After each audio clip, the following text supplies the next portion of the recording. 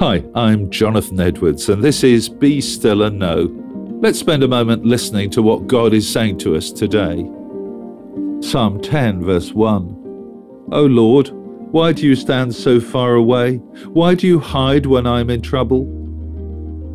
This is one of many psalms of lament. Like many such psalms, it's really a psalm of complaint. David is not at all happy, and he wants God to know it. His life is dominated by evil people, and he can't believe that God doesn't get involved and do something. He sees his enemies acting wickedly and getting away with it.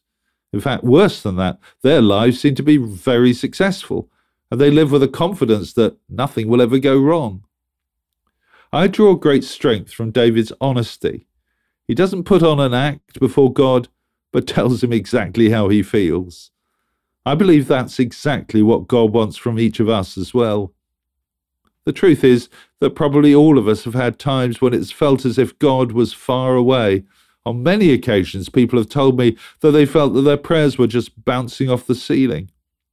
When we go through a particularly tough time, and especially when we see people doing evil things but still prospering, it's easy for us to feel that God is far away from us.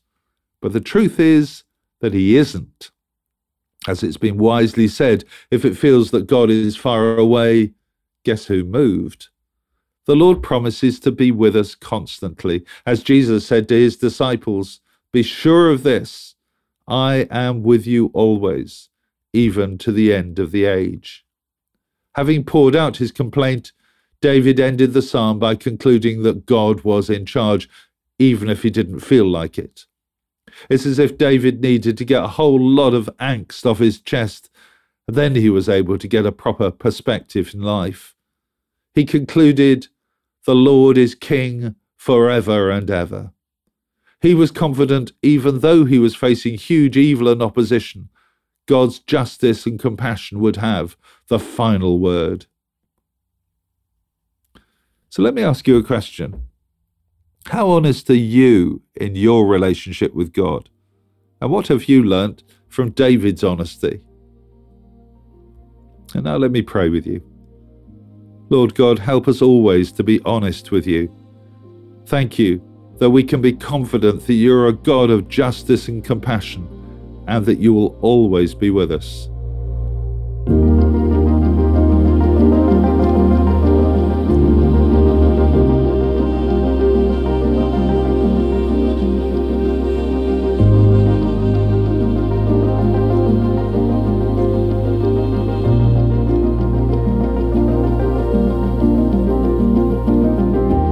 Amen. Well, thanks for listening. I encourage you to join me every day for Be Still and Know here on Premier. These talks are also available on podcasts, which you can access at any time.